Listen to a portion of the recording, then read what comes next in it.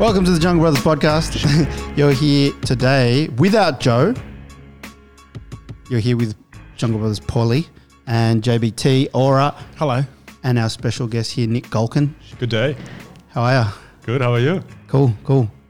This is episode 104. Last week we spoke to Joe Taylor, our head of our weightlifting program here in the gym. Nick is another coach, and it'll be good to get to know him today. Before we do get started though, what have we got to talk about? We got events coming up. We've got a BJJ Beginners Workshop here in the gym on the 17th of April. That is, if you're listening to this podcast, it would have come out Monday. That is this weekend. So reach out to us. All levels welcome. Beginners. So it'll be suitable for all types. Nothing much else coming on in May. We got a winter planning day here for our members. We got this animal flow workshop coming into the gym.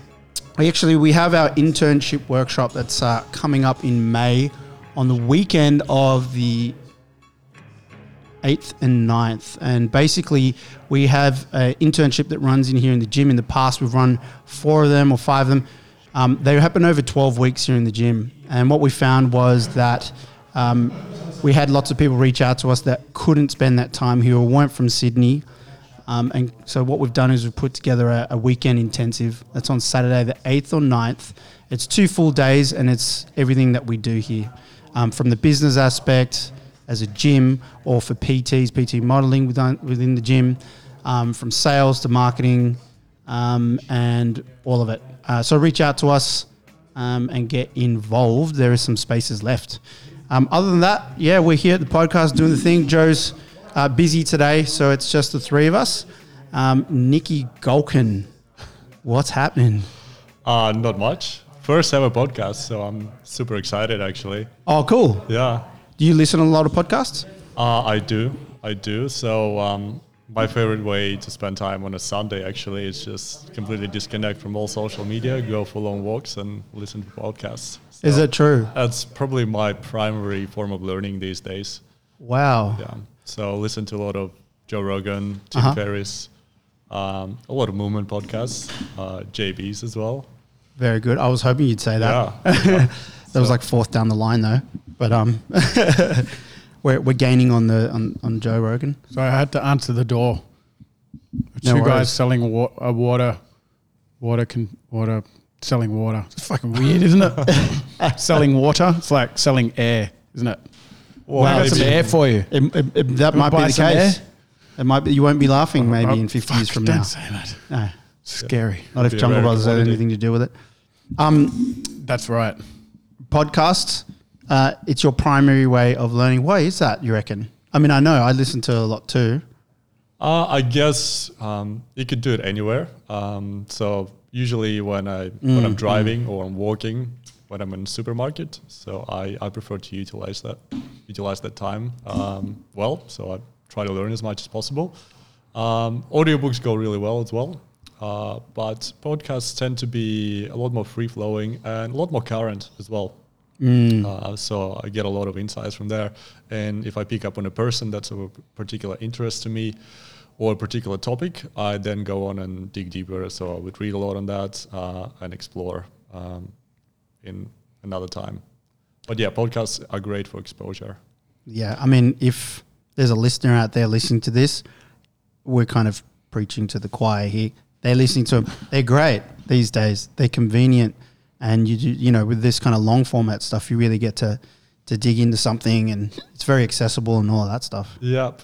And depending on the podcast as well, some of them are a lot about learning, but others are great for banter and just entertaining. entertainment. Yeah, for sure. Yeah, Sure. and the JB podcast is a great mix of all those things. So yeah, you've done really well. I really enjoyed listening to you guys. So last year or so. And actually, that's a lovely thing to say. Nick. Thank you. JB podcast. The first one I listened to was about the internship, and that's how I ended up connecting with Joey and ended up doing the internship here. There you go. Yeah. As I was Amazing. just kind of taking people through it. Yeah, it was just great because you laid out your philosophy of training in a way that was really relatable, and I just realized I got to do this, and I listened to it at the right time just before it kickstarted. So Awesome. That's right. I remember now. And you had been doing but before that you did the internship with AIM. Is that right? Was it before then, or was there an internship there, or how did you meet? How did you meet? Oxley? Yes. So I wasn't doing an internship there. What I was doing was a coaches development program. So coaches development program was it was a membership at AIM, essentially, with 2 classes that catered primarily to coaches. So that's where we'd train for hours and go deep into particular concepts. And we would have an online group where we would share knowledge between us and other coaches that were from other cities or other countries. But there was an internship as well, but there was a long, I think week would take on students for like 6 months or so, and they would be a part of the gym day to day, just slaving away and learning as much as possible through doing the coaching. So it was a different structure from what you guys do here. Yeah. So sure. Vic Hawksley, he is a coach. We've known Vic for years now, and he runs Certified Beast. AIM is Anatomy in Motion in North Shore. North Shore. Yeah. St. Leonard's or St. Leonard's. Yeah. Yeah. It's a smaller gym, but Vic is an absolute beast of a human, he's almost on that line of obsessive with his approach to exercise and exercise prescription. He's very good in at a what he fully does. complementary way. He's amazing at what he amazing. does. But I only know him as on a friendship level. I've never trained under him, but I'm guessing he would be quite a taskmaster. Is he a whip cracker? Is he cracking that whip? He has a dominant personality. I gotta say that, and it is. He is very particular about his methods, and he knows what works for most people. So when you're out there training at AIM, you would be training under his philosophy 100%. Yeah. So you wouldn't be able to do like your own training in the open gym, whatnot. You would be under supervision, and the classes are quite small, and the coach's attention to everyone is very intimate, isn't it? It's very intimate, and they're very strict on things like form and stuff like that. Great, which is great. It worked for me really well at that time, but then eventually once I learned, I thought I learned enough from Vic, and I considered him a great mentor of mine. That's exactly what I needed at the time. Once I realized what worked for me, I wanted to explore more freedom and different training styles. He wasn't going to let you dance in the gym. You also dance as well, yeah? I do dance. Yeah, I've done a lot of salsa and Latin dancing in the last few years. Yeah, give us a full background before we get fully deep, because we want to get to know you here. I know you as a strong body weight background and an amazing dancer. And I love when I see coaching classes here and stuff, you're using your exposure to dancing inside our warm-ups and inside the programs that we have. That's exactly what our class is supposed to have. It's like coaches that come in with their own diverse backgrounds and, giving them the freedom to use those and apply them inside of our programs. So where did it start for you, bodyweight strength? Was it at AIM, or had you already been doing it beforehand? Well, if you're born and raised in Russia, it's pretty hard to avoid bodyweight training. Russian. Yes. So I was... it's either that or ballet, isn't it? Yes, or ice hockey. Ice hockey. Yeah, things like that. Whereabouts in Russia are you from? Not that I know the area well. The Far East. Far East. So it would be the same time zone as Sydney, actually. Incredible. Yeah, a small town called Khabarovsk. Well, it's not that small. It's probably about the size of Newcastle. How do you say it? Khabarovsk. Khabarovsk. Yeah. That's probably a small town in Russia, though, isn't it? Yeah, compared to places like Moscow that has 15 or 20 million people, it is pretty small. But it's perfect size for a town to grow up in. So it's not too small, but you have all the things that you need, such as education, sports clubs and community. Yeah. So that was pretty good. So I grew up there in the 90s when Russia was in a pretty bad state. We didn't really have good gyms for a long time, and they only started to pop up around like 2000s. But the good thing about like the Soviet Union was that everyone was encouraged to be active. So every apartment complex would have an outdoor gym. Okay, because I think I see this in YouTube and on videos and stuff, and I think, oh, am I tripping? Is this just my perspective of things, or is there bar parks on every corner? Yes, there's a lot of them, and Mad.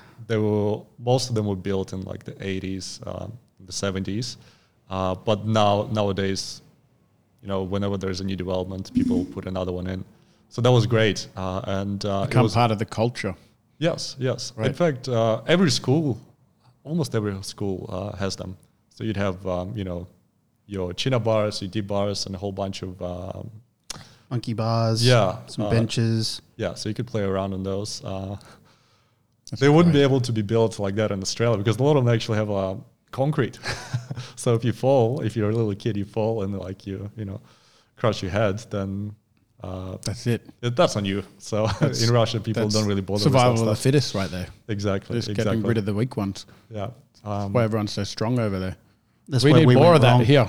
Correct. Isn't it incredible though? Like, it's just the environment. Whether you are forcing people to interact with it or not, just because it's there, people will kind of use it. Like, for instance, what would happen if we built a bar park, outside our gym? And everywhere around No one Sydney. would join it. Would you think that you would kind of assume, or you'd think that would increase the physicality of the general population if we had bar parks absolutely everywhere over time? Yeah, I definitely think so. Provided that people aren't just sitting on their tablets and phones inside all the time. Or we've built cafes. But plus, there's also, I think, to build the culture, you need the education as well, and a focus on those areas. I think because we still got them over here, but they're not far and few, very good, and they're all OH&S safe, and the ground's padded, and the chin-up bars are like nose height, so you can't even hang without your feet touching the ground. They're almost built to accommodate a level of decrepitcy in a way. And then next to it, you've got a bunch of machines that you sit on and you push and pull, which again do the same kind of thing. That it's not quite the same, So it's almost like somebody's looked at what's happening elsewhere and tried to build this model without the education, the knowledge, or the help of a culture, How did you start? Did you just go start playing on the bars, or did you have a crew, or did it come through like a school gym program? I actually started just in my parents' bedroom doing crunches with my feet locked under their bed. So that was a perfect setup for me. I think it was at the highs of puberty, around 12 or 13 or 14 years old.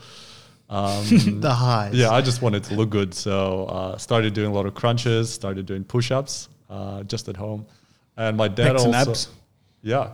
Always. Yeah. They're the muscles you see in the mirror, that's why. Exactly. I had no idea what I was doing. My dad also set up a suspended chin-up bar in my bedroom, so I could do chin-ups, and I had a few dumbbells lying around as well. Top dad. Doing the curls for the girls. But yeah, I had no idea what I was doing. I knew that that was the foundation of it. So the chin-ups, push-ups, and crunches. And I did a lot of them every day. So for a number of years, I would do like 100 push-ups, 100 crunches, a few chin-ups here and there, and that got me to a point where I looked pretty good. When you're so young, just going through puberty, the hormones like the testosterone that's pushing you forward, I think it's going to ensure that like you get gains no matter what you do. If there's any training stimulus, you could do a lot of stupid mistakes, do too much volume, and you'll still grow. And I think I took a great advantage in that. So that's where I started. Eventually, I joined the gym with my mate, who's also called Nick. But he was quite different from me in body types. He was a lot more stocky. He had like a body of a power lifter. So we started training together using weights, a combination of weights and body weight exercises. And what I noticed that even though I was initially a lot stronger, he benefited a lot from weights just because of his body type. whereas I wasn't getting the same gains. Back in the day, we had no idea what we were doing, so we were doing the same weights and the same program essentially together. But I was growing a lot better from bodyweight stuff, whereas he did a lot better with weights. And that's how I spent most of the time in high school, just training that way. And eventually I just plateaued and stopped training altogether. So my focus shifted to academic pursuits. I wanted to move overseas, as far away from Russia as possible. And I knew that in order to do that, I needed to focus on my studies. So I eventually ended up changing schools, moved to a school that was like the highest ranked selective school in the state. And so I had to double down on my maths, my physics, computer science, which were the most important subjects. And I had to make sure that I learned English really well to get admitted into university somewhere like Canada or Australia. West. You say you want to get as far away from Russia as possible. What was the driver behind that? I think I just wanted adventure. I knew that if I'd stayed in my hometown, it would be easy for me. So it would be easy for me to get an education. It would be easy for me to buy an apartment, get a cushy job. My parents would probably help me with that. But I wanted adventure and adversity in some sense, and I wanted to experience the world. So making that first step as big as possible, I thought that it would push me to my limits at the time. So and Australia ended up the place that I picked for a couple of random reasons. I had some friends that moved here earlier, and I also wanted to escape winter because winter really sucks in Russia. I bet. Yeah. How bad does it suck? Like, what are we talking? We're talking in my hometown, the coldest I've experienced was minus 48 degrees. Oh, Celsius. Yes, that is pretty gosh. cold. But the average temperature in winter would be minus 20, 25, which is okay. But if you add wind to that, it feels a lot colder. Oh. I don't really want to find It's like out. living in a freezer. Well, Yeah. how cold's the freezer usually? It's like Freezer's minus like 10 or 4. something, isn't it? Oh, Minus yeah, 4. something like that. Yeah. Okay, so when you were studying, what did you study in the end? Did you finish your studies there and then you came over here? I finished high school there. Yep. And I came over here to do a bridging program to get into university in Australia. The problem was the high school system in Australia. It's only 11 years of education, and it says it's How many do not you enough. want? You need 12 in Australia. Sorry, yes. So and it's one extra year. So I had to do like a bridging course Okay, just sure. to spend 1 year. I didn't learn anything new, Sure. but I learned all the same subjects just in English. So that helped me to get into uni. I had no idea as an 18-year-old what I wanted to study. So you came here when you were 18? Yes, 18 years old. And you were alone? Yes. I did have friends from high school that moved to Sure. Sydney as well, but we haven't really talked since then. It's been about a decade. How did your family feel about you moving overseas at 18? It's pretty ballsy. Yeah, well, I think they always wanted the best for me. And Russia, particularly back then, it was a pretty rough spot. And still these days, it's hard to live there because, the political circumstances and there's a lot of corruption. So there's no protection of private property. So if you, for example, have a successful business or whatnot, the government or the police can come and basically take it away from you. And my parents lost a pretty big business in the 90s and they had to run for their lives. So they moved from a small island in the Pacific, which was still in Russia, to the mainland. And they were running away. So it was not the safest place. Okay, where they were. Oh my gosh. Yeah. Wow. So they wanted me to... So Russia has islands in the Pacific. Yes. We're talking like right up the top of the Pacific Ocean, I'm guessing. Yeah, so where I was born, the place is called Sakhalin Island. It's a huge island just north of Japan. If you stand on the southernmost edge of the island in good weather, you can actually see Japan from there. So Man, that's how Russia far is in fucking Asia it is. huge. So we're all islanders. So that's like all above the top of that would be over the top of China then? I need to look at a map. So my hometown is about 3 hours away flight time from Beijing, Tokyo, and Seoul. So it's in this triangle of Wow. countries in Asia, North Must Asia. get a lot of interesting like mixes of genes around that area. Not really. No, Not no, really. no one's mixing. It's mostly Russians. We have an indigenous population that looks, A little quite bit Asian. like Mongolian. yes, yeah. they're kind of like Eskimos of Canada. What do you call that indigenous population? There's a whole bunch of different nations, Okay, so they sure. don't have Inuits. one particular name. Right, and Russia used to occupy Alaska, didn't they? Alaska was originally Russia, and then it went to the States. Or Yeah, we actually sold pretty- it to the States. Yeah, so, and if I'm not wrong, the ship that was carrying the gold sunk, so we never actually got the money for it. Yeah, Ah, damn. Well, that's what they said anyway. yeah, Probably never left the port. yeah. But to be honest, Russia was really overstretched and still is. So the far east of Russia where I'm from, it's my home state So is it's about a lot of land to be Yeah. occupying. My home state is it's one of the regions there. It's about 3 times the size of France, and we only have just under 1 million people living there. So it's very that's undeveloped. So So a huge amount of like land mass. when you say your home state, do you mean the island that you were brought up on, or Oh, the mainland. the mainland state. part of that state, or the islands Yeah, closest to? So there's a whole region in Russia called the Okay. Far East, which Yep. is huge. It's probably twice the size of Australia, and it consists of 5 or 6 states. Where I was born on an island, that's a Sakhalin Island, that's a separate state within the federal system, and then I moved to the mainland state of Khabarovsk. So, and that's where I spent most of my life. I see. And because of the situation with your parents, they were understanding that for you, there's opportunity elsewhere, and they were encouraging you, look, that's a great idea. You're motivated to move overseas. Yes, absolutely. Go ahead and do that. So you came here while you, when you came here then, where was your training at, say? And I'm trying to bring this back to strength because I'd love to talk about, how you do things. Who were you training with there, or before you went to AIM, was there a crew? Most people have a bit of a crew that they rock with, or were you solo with a few friends starting to get deeper into it? Yeah, so due to my personality, I've always trained solo primarily. That's just the type of person I am. And I'm quite serious about my training, so it's always very structured, very regimented, and not many people can vibe with that. So train solo most of the time. I stopped training for a few years when I was in uni, and I didn't do pretty much anything. I played volleyball. That's something that I used to play back in Russia as well. So I used to compete for my school team and state team. And I played here for Sydney Uni for a couple of years as well, until I twisted my ankle and decided that was enough. Great sport. Yeah, it's good. So it gives you a pretty good vertical jump.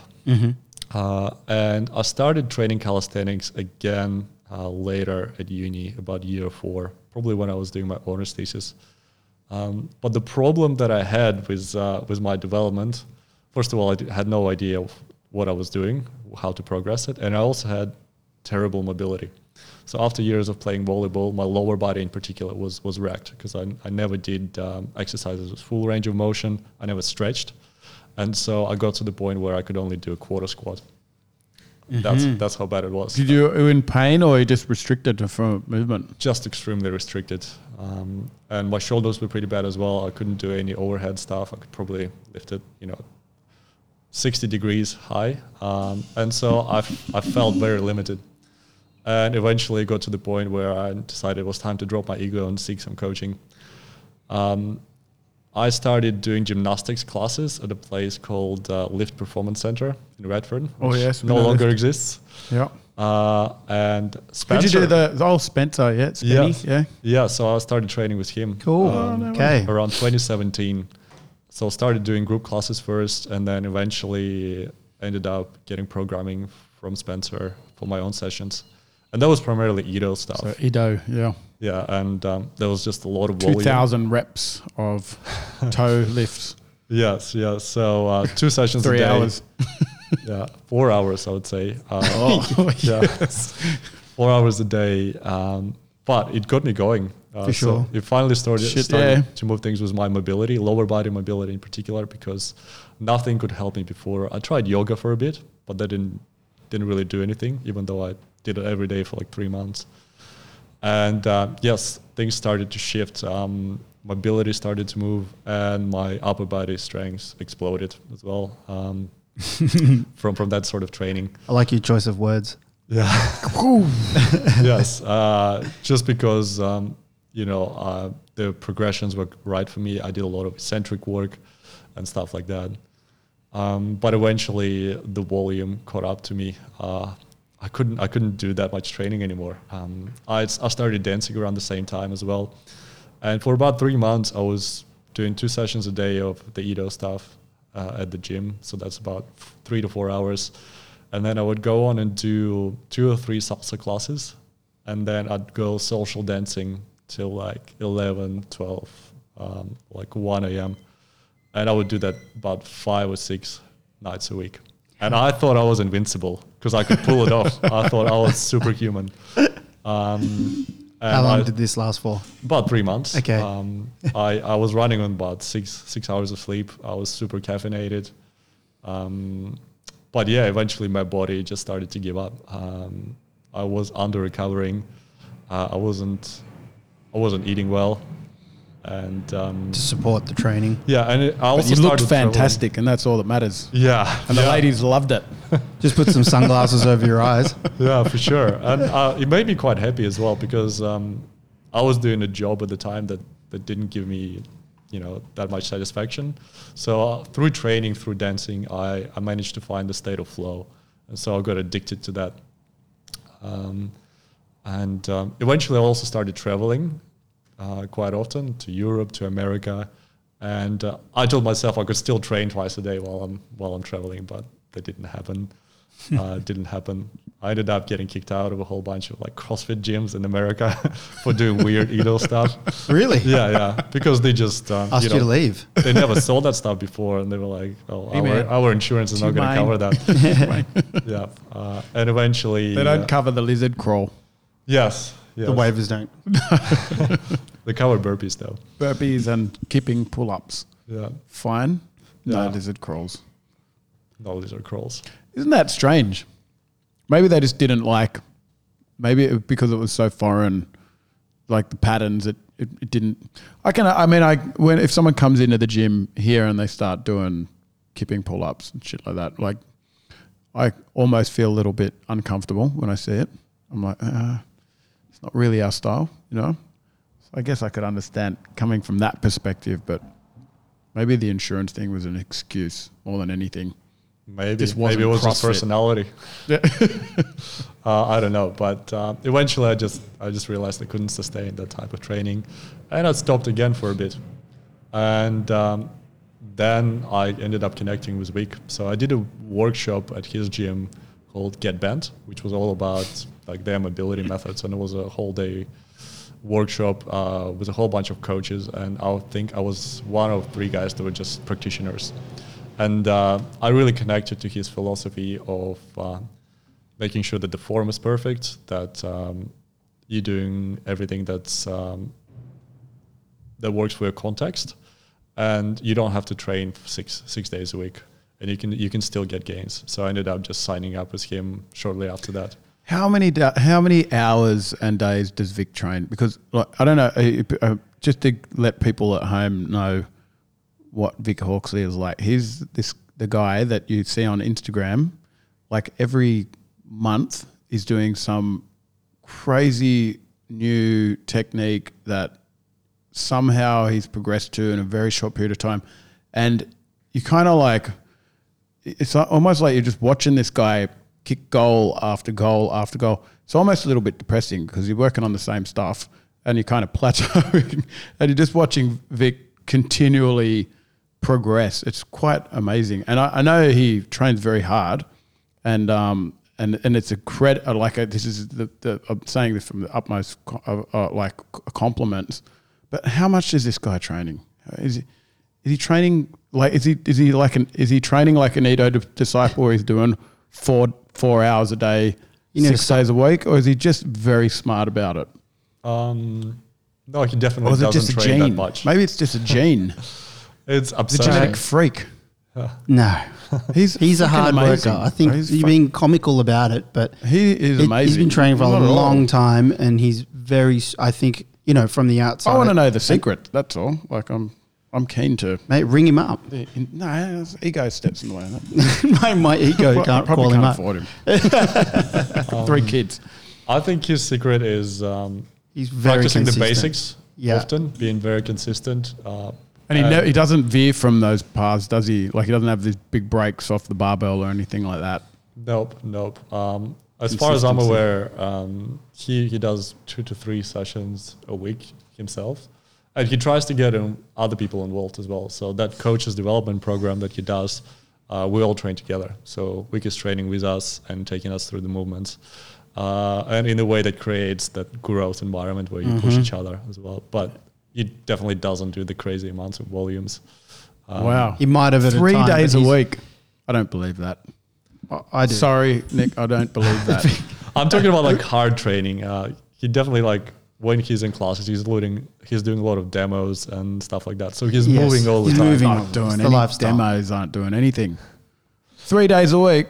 Mate, Mate, the guy is a beast. He's a beast. I'm gonna call him on your behalf. I'm calling him. I on. want to know. We Might be need to doing get him more on the these days. podcast. I know that's Yeah, we actually should. what we need to do. I'd love to get him on. Perfect. He's a fucking great guy. He's full of energy. He's got huge amount of energy. 3 days a week.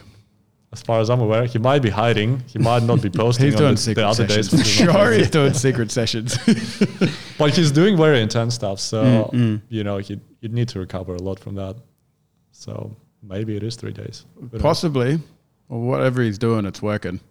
Yeah. Is his gym filled with people like him though? Like, is there just a bunch of beasts in there? Just because I don't see it. I see a lot of Vic, but I don't see a lot of what the inner workings of AIM. I wouldn't say that anyone in there has the same sort of personality as Vic. There's only one, isn't there? Yeah, there's only one. Obviously. So it is a dictatorship, but he knows his stuff works, and all the people that go in there they have the beginner's mind, and they open and they're learning, they're progressing. They're Yeah, gonna I've- follow I've- his path. Yeah, I've followed him for a long time, and I've seen a lot of general population getting extremely strong, and he's got the silverback guy. Oh yeah, Yeah, and I watched him go from pretty tight and not particularly mobile to or strong. Yeah, he's to quite now he does amazing. a lot of everything that freaking I do. He's killing it, and there's lots of people in the gym that seem to be doing that. So you benefited from your time there. How long were you there for? And I guess how has that affected your training today? There's a lot of influence there. yeah. Good question. How did you melt that into what you're doing now? I was there for about a year overall. I think most of the time I was there as as a tribe member, and eventually when I started doing my Cert 4 to become a coach, I joined the coaches development program as well. Yeah, you mentioned that. Yep. So in terms of how it changed my philosophy, number one, realizing that you don't have to train 6 days a week for 4 hours to get good gains. That was the biggest realization for me. Also, practicing the basics. So making sure that the foundational movements are always there, and you internalize that strength and don't just chase fancy movements all the time. That patient approach, that more humble approach, was the biggest game changer, because I ended up, getting things like one-arm chins, pelicans, all the fancy things that I can do now that I was chasing doing Edo stuff but couldn't get. I ended up getting with Vic, and I wasn't training nearly as much, but the basics were there, the regressions were there, and the recovery was there. So that was the biggest takeaway for me. So were your weeks looking a bit like what we were talking about with Vic? It would be 2 to 3 focused sessions at a high intensity. Yep. So back then I was part of a squad. So a squad is a thing they have at AIM. That's, Taking these notes down, Paul. yeah. I am. Great. Yeah. So training squad, it's kind of like a small group. So there will be 4 people in the squad. Each one would have their own program, and there would be one coach there to look after them. And on top of that, you do group classes. So I would end up doing about 4 or 5 group classes spread over 3 days, and on squad, and that would be it for me. So that was definitely not as much as I was doing before with Ito. Even though it was still 7 sessions. And it still felt like getting similar results, or even off better. Yeah, even if I did like 2 sessions a week, or sometimes just 1 session a week, which I eventually ended up doing during COVID. I would just do like 1 or 2 training sessions a week. I noticed that I could still gain progress in high intensity movements. So yeah, just that realization that if you do things correctly, if you're humble, if you're patient, then the gains will come. And the consistency is a very key factor for that, isn't it? Absolutely. I've just got even more respect for Vic Hawksley now than I had before, and I had a lot for him before this podcast. But yeah, it's good. It's good to know that that you've been there, absorbed a whole bunch of stuff from him, and then you come to us. And what differences did you notice coming into Jungle Brothers from AIM? Well, I gotta say the biggest difference is the freedom of expression, because Jungle Brothers has all these people training different things in the gym, be it classes, there's martial arts, there's, lifting and calisthenics and so on. Or people just... Some of the breakdancing in the corner, other people doing acrobatics. Yeah, exactly. And it's an open gym, so you can come and do your own thing, which is not the case in AIM. So that gives you a sense of freedom. Yeah, I didn't realize it was like that there, but in any case, our open gym, just for listeners, isn't necessarily you can come in here and do absolutely anything that you want to do. There's freedom, although we were obviously going to look out for anyone who's doing something that might be dangerous, harmful. If you move like shit, you can't. Pretty much. So it comes like in the ethos, really, isn't it? Yeah, it's actually in our T&Cs as well. so open gym kind of has to have you have to be either working on a program with someone here, or it needs to be signed off by a coach in here. Yeah. And we have pretty trustworthy members in here, and people come to us because they know our philosophy and it's kind of ingrained in them. So I guess I was just saying, we do like experts in their field practicing self-expression in the gym, without a doubt, But because I had a guy come and rush into the doors, say, "Oh, what do you guys do here?" Blah blah blah. Hey, can I bring in my tire and my hammer here? And I was like, he's like, "Are you guys classes only?" I was like, "Oh, we got open gym in the middle, and that's part of the product." And he was like, "Yeah, I've been doing tire and hammer for a long time. It's what I feel is really good for me." And he's like, "Can I bring it in here?" I was like, "Oh, fuck." We had a tire once. Yes. It ended up I think it actually ended up at Lift. It came from CrossFit around the corner. Oh, wow. And then we were like, yeah, we'll use that. And it sat there and fucking filled with water and became a mosquito bloody larvae thing. And then those guys, Lift took it, and then it ended up just doing the rounds all around Sydney because everyone was looking at the whole tire, like flipping tires and bashing them with sledgehammers. It was all over YouTube and shit. You remember that? I don't actually. Probably just erased it from my memory banks. We've had a lot of different bits of equipment end up in our gym, and it finds go us. Out. People want to donate things, Yeah. Still getting well, that. It's great, but like obviously there's not absolute whatever. You feel like freedom in here. You have to fit in within the culture and make sure that you know what you're doing. You gotta move well.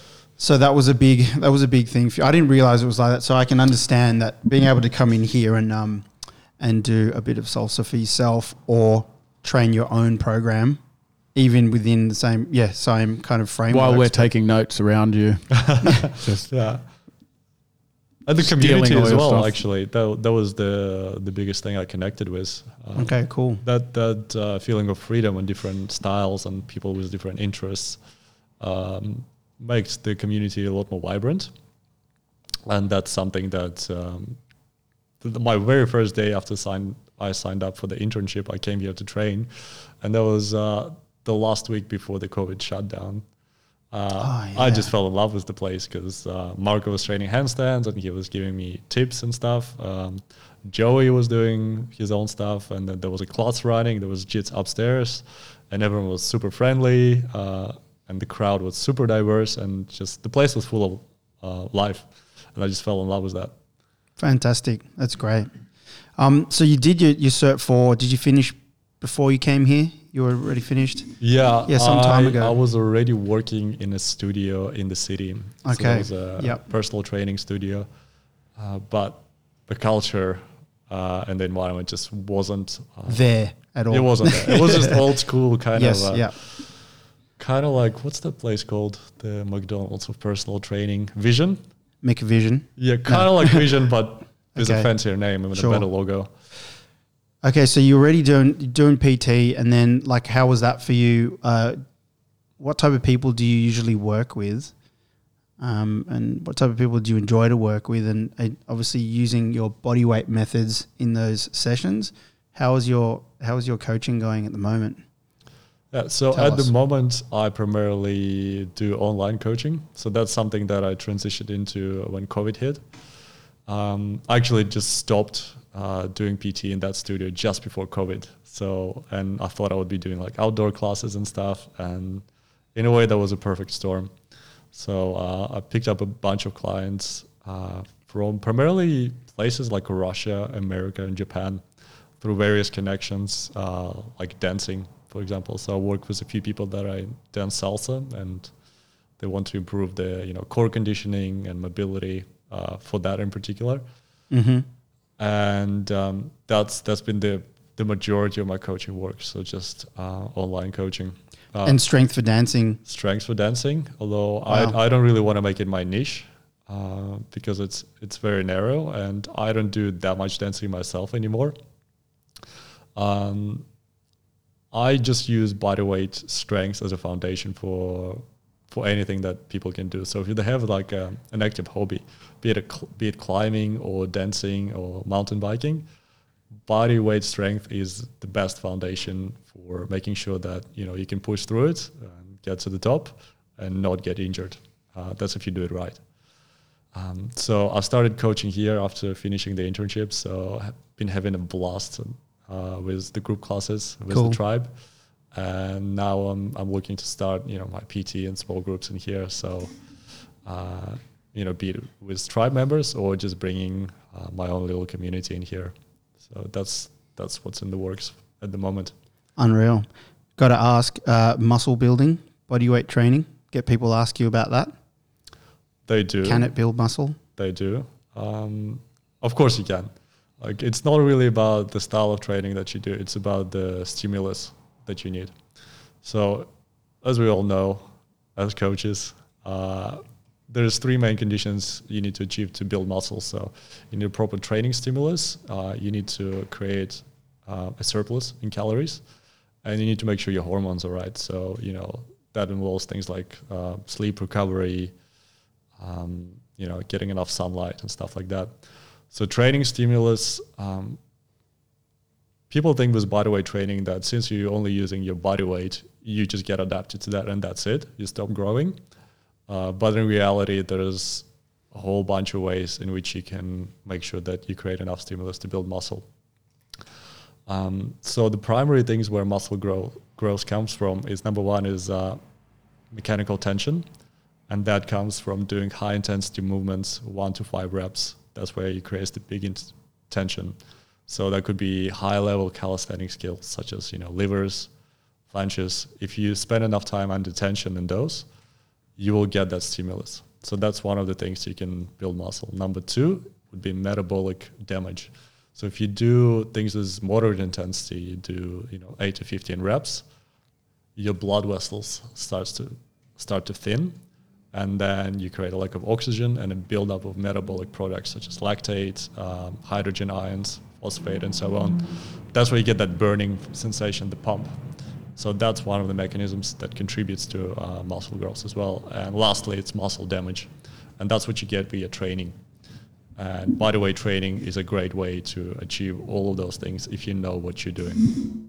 So knowing the progressions and regressions, knowing how to load it and take it to the next level, knowing how to achieve optimal volume will ensure that you can build muscle through that. But the best things about bodyweight training is it ensures that you don't get out of balance. So it's things like lifting, or if you're using machines at the gym, people get a lot of imbalances. You can get away with having a weak core and still build muscle. Whereas in calisthenics, it forces you to have some sort of balance going on, which is why I like it so much. Preach.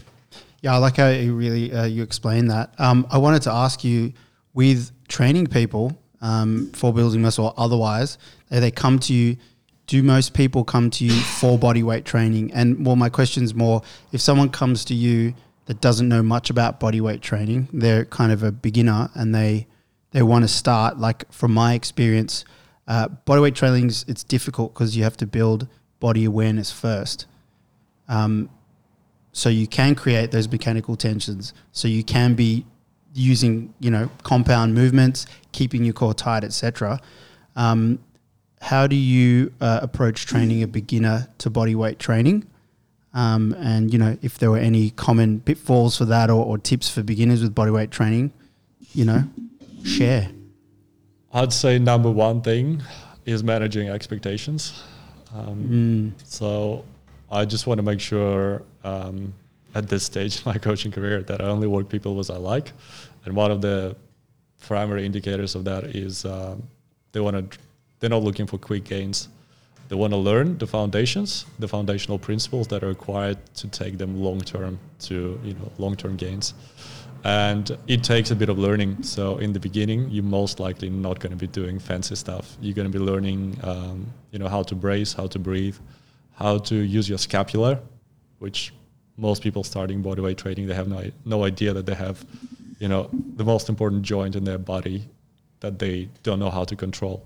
So I would take people through, a foundation course of 6 weeks where we just do that stuff. And, it's not going to be fancy. It's going to be slow, but it's going to set them up for the long-term success and make sure they don't make the same mistakes I did when I started out, which was, not using my scap, not using the full range of motion and getting super restricted, burning out, getting injuries and all those things. So if you can start slow and make sure they learn stuff that they need, then, the long-term progress is guaranteed if they stick to it.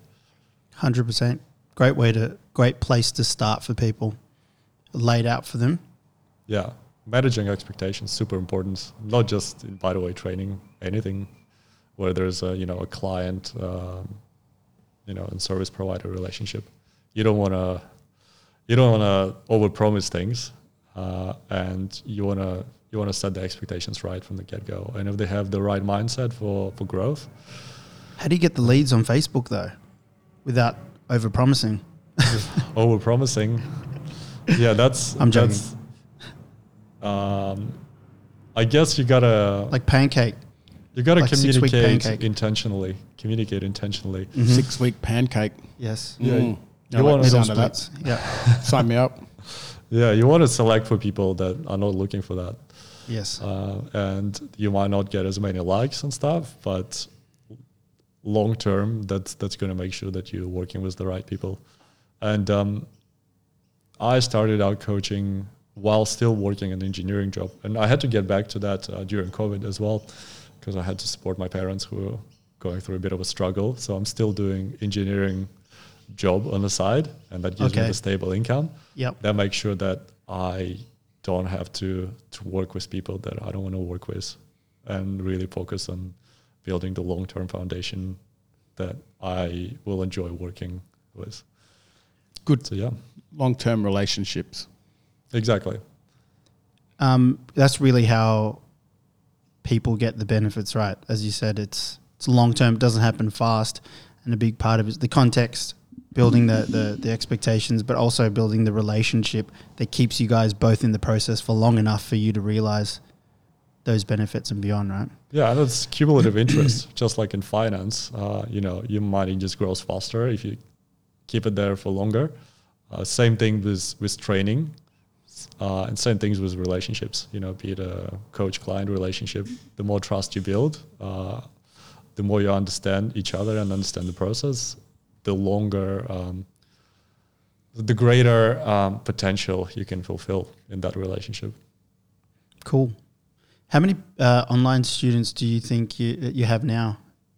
At the moment, I'm only coaching 5 people. Yep. So that's the high attention program. That's the only product I have, and I primarily do video reviews for that. So there's no live training usually, and we have a one-on-one Zoom session with those people once a week where we catch up and go through any problems or progress they have in their sessions and their lifestyle and any other questions, stuff like that. Yeah, cool. And so you're balancing the engineering job and you're kind of in a transition coming here. We're so happy to have you. Are you looking for one-on-one, doing some face-to-face training with a group or here Absolutely. now? Yeah. So it's one of the best ways to build your coaching craft, working with people in person, one-on-one in particular. So I'm looking to build that and eventually start small groups as well. Okay, see. What's your training look like at the moment? Can I ask? And in that, like, are you focusing on any one particular thing at the moment? Any skills or? Yep. So I don't do much of the fancy calisthenic stuff regularly anymore. What would you? What would give us an example of what a fancy calisthenics thing would be? So things like a planche, for example, or front lever. I've achieved a certain amount of success in those movements, and I realized over time that naturally, due to my body type and genetics, it's very easy for me to get strong in those movements, and I don't have to train as much. So if I do it, once a week or a couple of times a week, it's enough for me to progress. Where I'm still quite restricted is in my lower body mobility, in my lower back. So I'm taking a lot more time to tap into that and open up my hips and get stronger in there. And that takes quite a bit of time. Also started doing jits in here.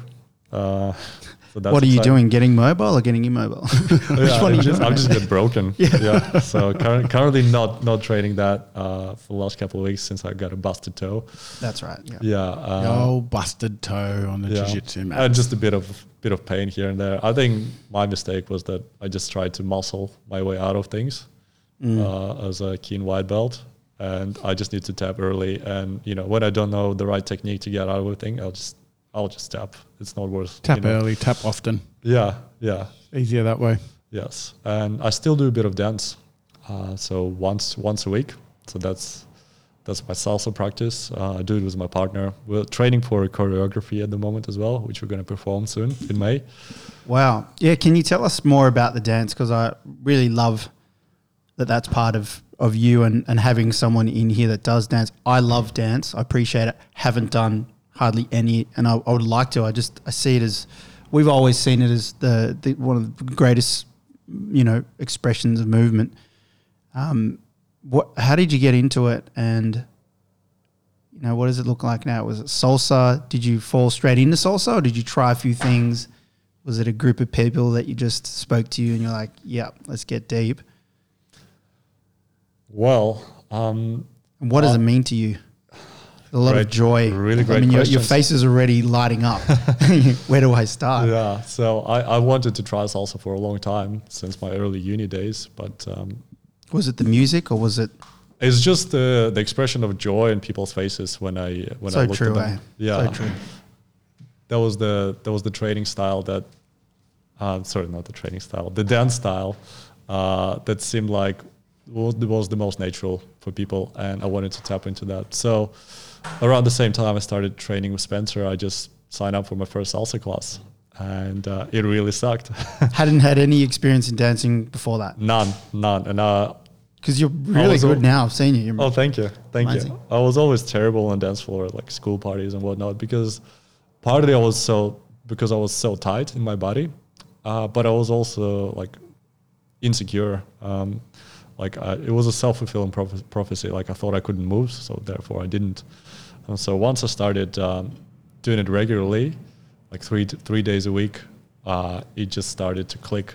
And once it started to click, I started going social dancing all the time, and it just became a huge part of my life.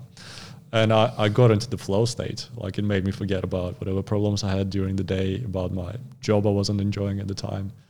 And I took it to a pretty high level at the time. I ended up doing a few choreos, and I ended up competing in the biggest competition in Australia. It's called the World Salsa Solo. in Brisbane. So I ended up competing just about a year and a half after I first stepped into. Does that mean you danced solo? No. Okay. So the solo competition was the highlight of that event, but I actually did a duet with my teacher. So it was a Shine's duet. So we didn't do partner work, but we did like a synchronized Okay, duet. sure. Yes, I was going to do partner work as well, but the person I was training with just pulled out because she couldn't handle the pressure. Dude, where you were just steel nerves? No, but I was much better at hiding it and just pushing through it, I think. So, I mean, in what was about 18 months since you started, did you have a natural propensity towards salsa? Were you kind of naturally good at it once you started, or was this hard work? It was just really grinding? hard work. Wow. But I realized if you put enough effort into it and you stick to it, you can learn it. And once it starts clicking, you can add the self-expression bit. So once you know the structure of the music, the different movements, different partners, then you can start to get cheeky and unlock yourself and forget about the rest of the world. That's so incredible. Yeah. How many years ago was this when you started? I started around July 2017. I had a break though. So in 2019, when I did my cert 4, I wasn't dancing. So for 7 months, I just didn't do anything. How did that make you feel? Were you aware that was there a bit of a void there that you were like, I need to get back soon? Yes, but I was also making sure that it wasn't no longer an addiction. It was no longer an escape from the life that was otherwise unsatisfying. So I redefined my relationship with it, and when I got back, I was better in terms of my attitude to salsa. I didn't need to escape five nights a week anymore. I could go once a week and have a blast, and then forget about it. And then I also did a bit of a teaching for about 9 months or so after I got back. So that made me a much better communicator and a better dancer as well. I don't do any teaching anymore, and I don't do as much training for it anymore, but I still enjoy dancing. Like when I get in the zone, it's one of the best experiences in the world. It's fantastic. I can see your face light up, and I've heard this from other people before about dancing or about whatever it is that they really love.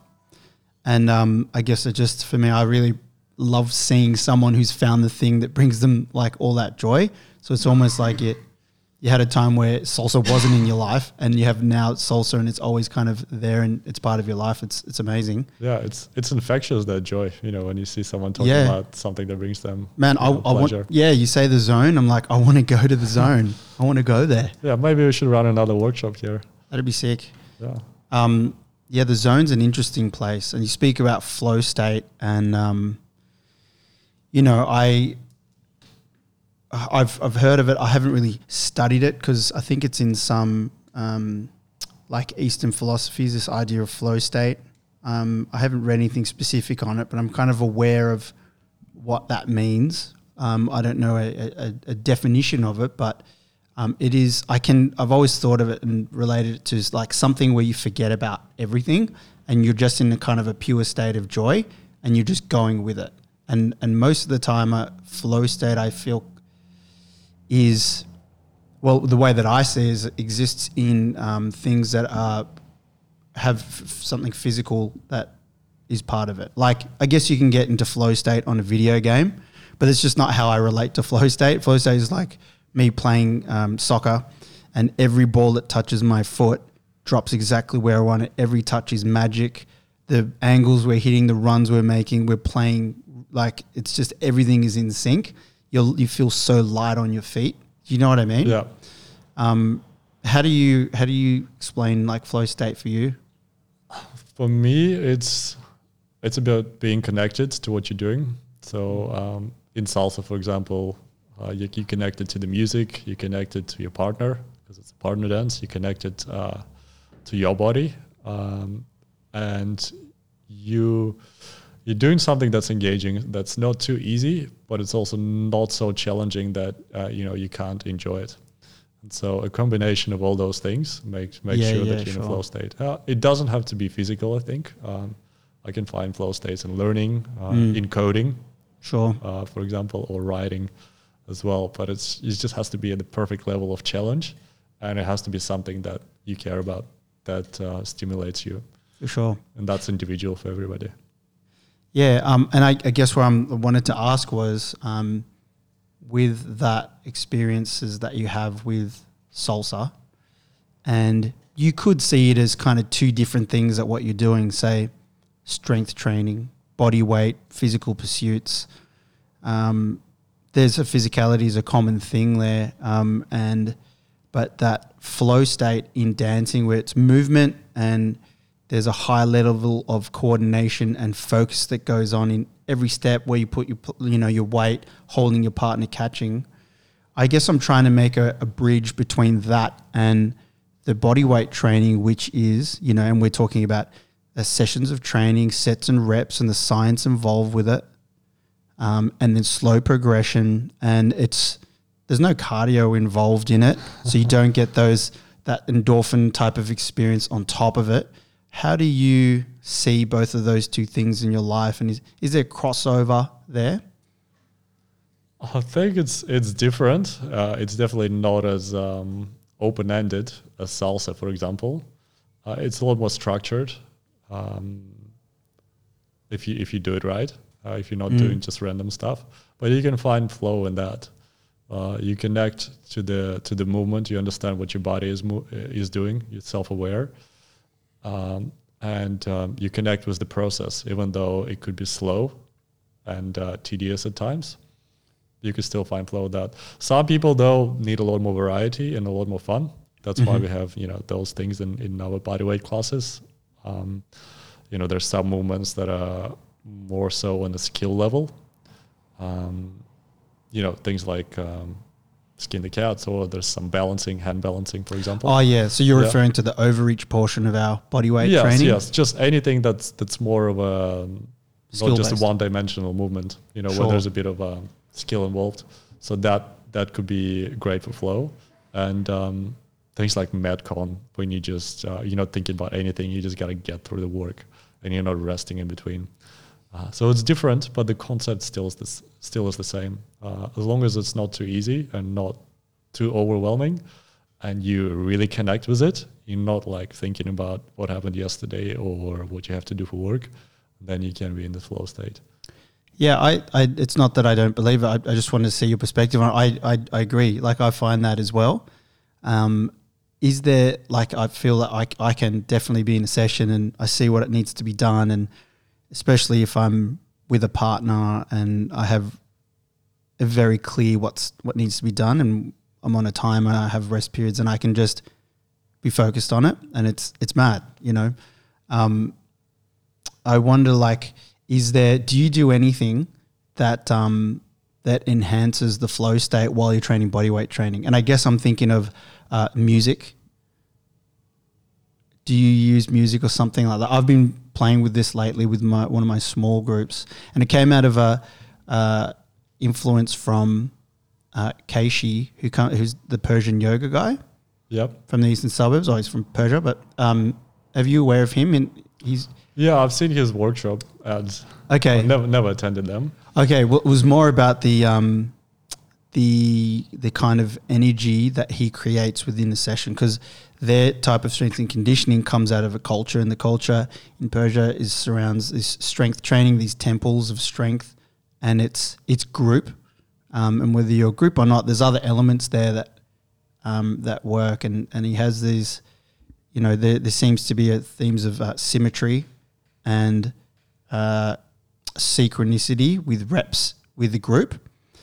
And anyway, I thought I'd just get your thoughts on it, because I really connected to that when I did the workshop, and in my small group, or if I'm in the class, I don't do it religiously, but I'll try to, with a small group, I'll say I got 3 guys in there. I place the boxes in a triangle so everyone's facing each other, and sometimes you do the reps together. I think Vic does a lot of that as well, and it builds some sort of like energy between the people training. You kind of know what I'm getting at? Yes. Things like music can definitely help. Yeah. And I would use like context specific music. So if I'm busting out reps, I would use something upbeat, especially, if it's but the same rhythm, where it's like 1 beat per rep or something like that. That would be convenient. Yes, that would be convenient. Rather than the metronome that we often use. Yeah, if I'm doing like mobility session or something where I have to relax a bit more, or if I'm doing a lot of static holds, that kind of music would be detrimental. So I would use something a lot more flowy, something a lot less testosterone filled. So that will definitely help you connect with it. Another big thing is like your mind has to be in the right space. So because music can be distracting too. You know, not just that it's harsh, but maybe it's taking your mind elsewhere because you're listening to the lyrics. So I think it depends on your personality and individual context, whether you connect with the lyrics or not. And different people have different ability to focus. Highly individual, but music can definitely be a great tool to help you connect with training. I would say be mindful, be self-aware, connect to your body. So things like meditation, it's a cliche these days, but if you go into a training session and you use it as a tool to disconnect from the world, if you have unresolved issues in your mind still, it's going to prevent you from, getting most out of it. So do what you got to do to get out of your mind, do meditation, solve the problems that you need to solve. That's going to help you as well. And as we know, stress is going to prevent you from getting solid gains too. So it's so true. Whenever you rush a workout, because it's in your program, it's that day and you usually get it done, but you're short of time or whatever it is, your mind's elsewhere. It's never a really good session, is it? Nope. So it's mental game as much as it's physical game, if not more, I would argue. So you have to be really connected with the work. Otherwise, getting the full benefits, and you have, higher chances of getting injured and stuff like that. For sure. Cool. Well, what's next for you? You're coaching here on Thursdays as a regular thing now? Yep, it is a regular thing. Doing a lot of covers these days, on other days. And so moving on to getting some PT in the house as well. In the house. Yeah, so people that are interested in bodyweight strengths, from beginner to intermediate level, I guess. That's the bulk of what I would want to do in my sessions. Of course, I'll be doing weights and stuff like that. These are all just tools, but bodyweight training as a best foundation for people, I would be, focusing on that a lot. So it's what you're most passionate about? It's what I'm most passionate about, and that's as a personal belief, since it's the most accessible and it forces your body to work as a functional unit. I utilize it a lot, with myself and my clients. Do you see yourself continuing to coach salsa? I stopped. So I stopped a few months ago. Oh, that's right. I don't do it anymore. Where I see myself going in the future is developing more of education and courses on things like bodyweight training, lifestyle training, recovery, and so on. Because even though I'm in coaching, I don't like repeating myself. So I try to develop more materials to make sure my clients and people that follow me learn those concepts and internalize them. So that's where I see myself in the long term, looking at myself as more of an educator rather than a coach. Very cool. Where are you with that now? Just because you mentioned you've got online people, and I'm not sure how they came to you, whether it was network or do you have a site somewhere? Have you already started to build those sorts of assets, I suppose? Yeah, so I have a website, nickgolkin.com. So I've done a bit of long form material in there in terms of blogs. So I'll be writing a lot more in there in the near future. I'm going to check it out. Yeah, cheers. And then there's no course offering yet or anything. No, nothing like that. There? So that's going to be in development in the next few months. So potentially just foundational bodyweight training as a first course material will be there. Very cool. Soon. The last couple of weeks inside of the gym, for the listeners, we started a business development course for PTs in the gym, and it's a business. There's a money side of it, and there's like a business structure side of it. There's the coaching side of it, and there's marketing, etc. And we started a couple of weeks ago, and it's a good timing having you come in here. How are you finding the session? They're being run by our coach, Azza Howley. Yeah, shout out to Shout Azza. Oh, there he is right there. What's up, bro? It's cool. Like, how are those sessions going? Are you finding them useful? Yeah, they're great. Some of the material I've already been familiar with since I've worked with a business coach before. But they're great in terms of refreshing and also group accountability. Since That's we're it, all hey. here sitting in a circle, sharing our wins and lessons and our plans with each other. So I think that's the biggest benefit. Yeah, I feel it. You can feel that energy, like, and you know, we're setting there's tasks, there's a bit of homework, and you're right. Like, I've heard some of these things before, but it's like knowledge is nothing without the action, right? Exactly. So I can feel the energy building. I'm really looking forward to seeing how that group goes and how you build what you're speaking of and how you go in the years to come. Thank you. Exciting stuff. I'm pretty pumped. We've got a good community here, and it doesn't feel like we're in competition. We feel like we can grow all together. Yes, everyone in the gym. Well, that's what we're all about here. It's a big collaborative effort with shared knowledge between the coaches. We're working side by side on the floor. There's plenty of people who need help here, you know, out there rather. And it's a great. I think it's a good work environment. I enjoy it here, and it's great to hear that when you came here, you felt welcomed, and it's going to be a good future here. You mentioned nickgolkin.com, but where else can people find you? You can find me on Instagram as well, Nick_Golkin, GOLKIN, or you can shoot me a friend request on Facebook, Nick Golkin as well. But I would say Instagram and the website would be the best points to find out about me. Any final messages to people out there thinking, I'd like to be a bodyweight beast also? The best message, I would say, if I could put it on a billboard, I would put it everywhere. Oh, Drop the ego and learn what the right way is. It could be, it could take a lot longer, but long term, it will take you a lot further. drop the ego. Yeah. It's so true.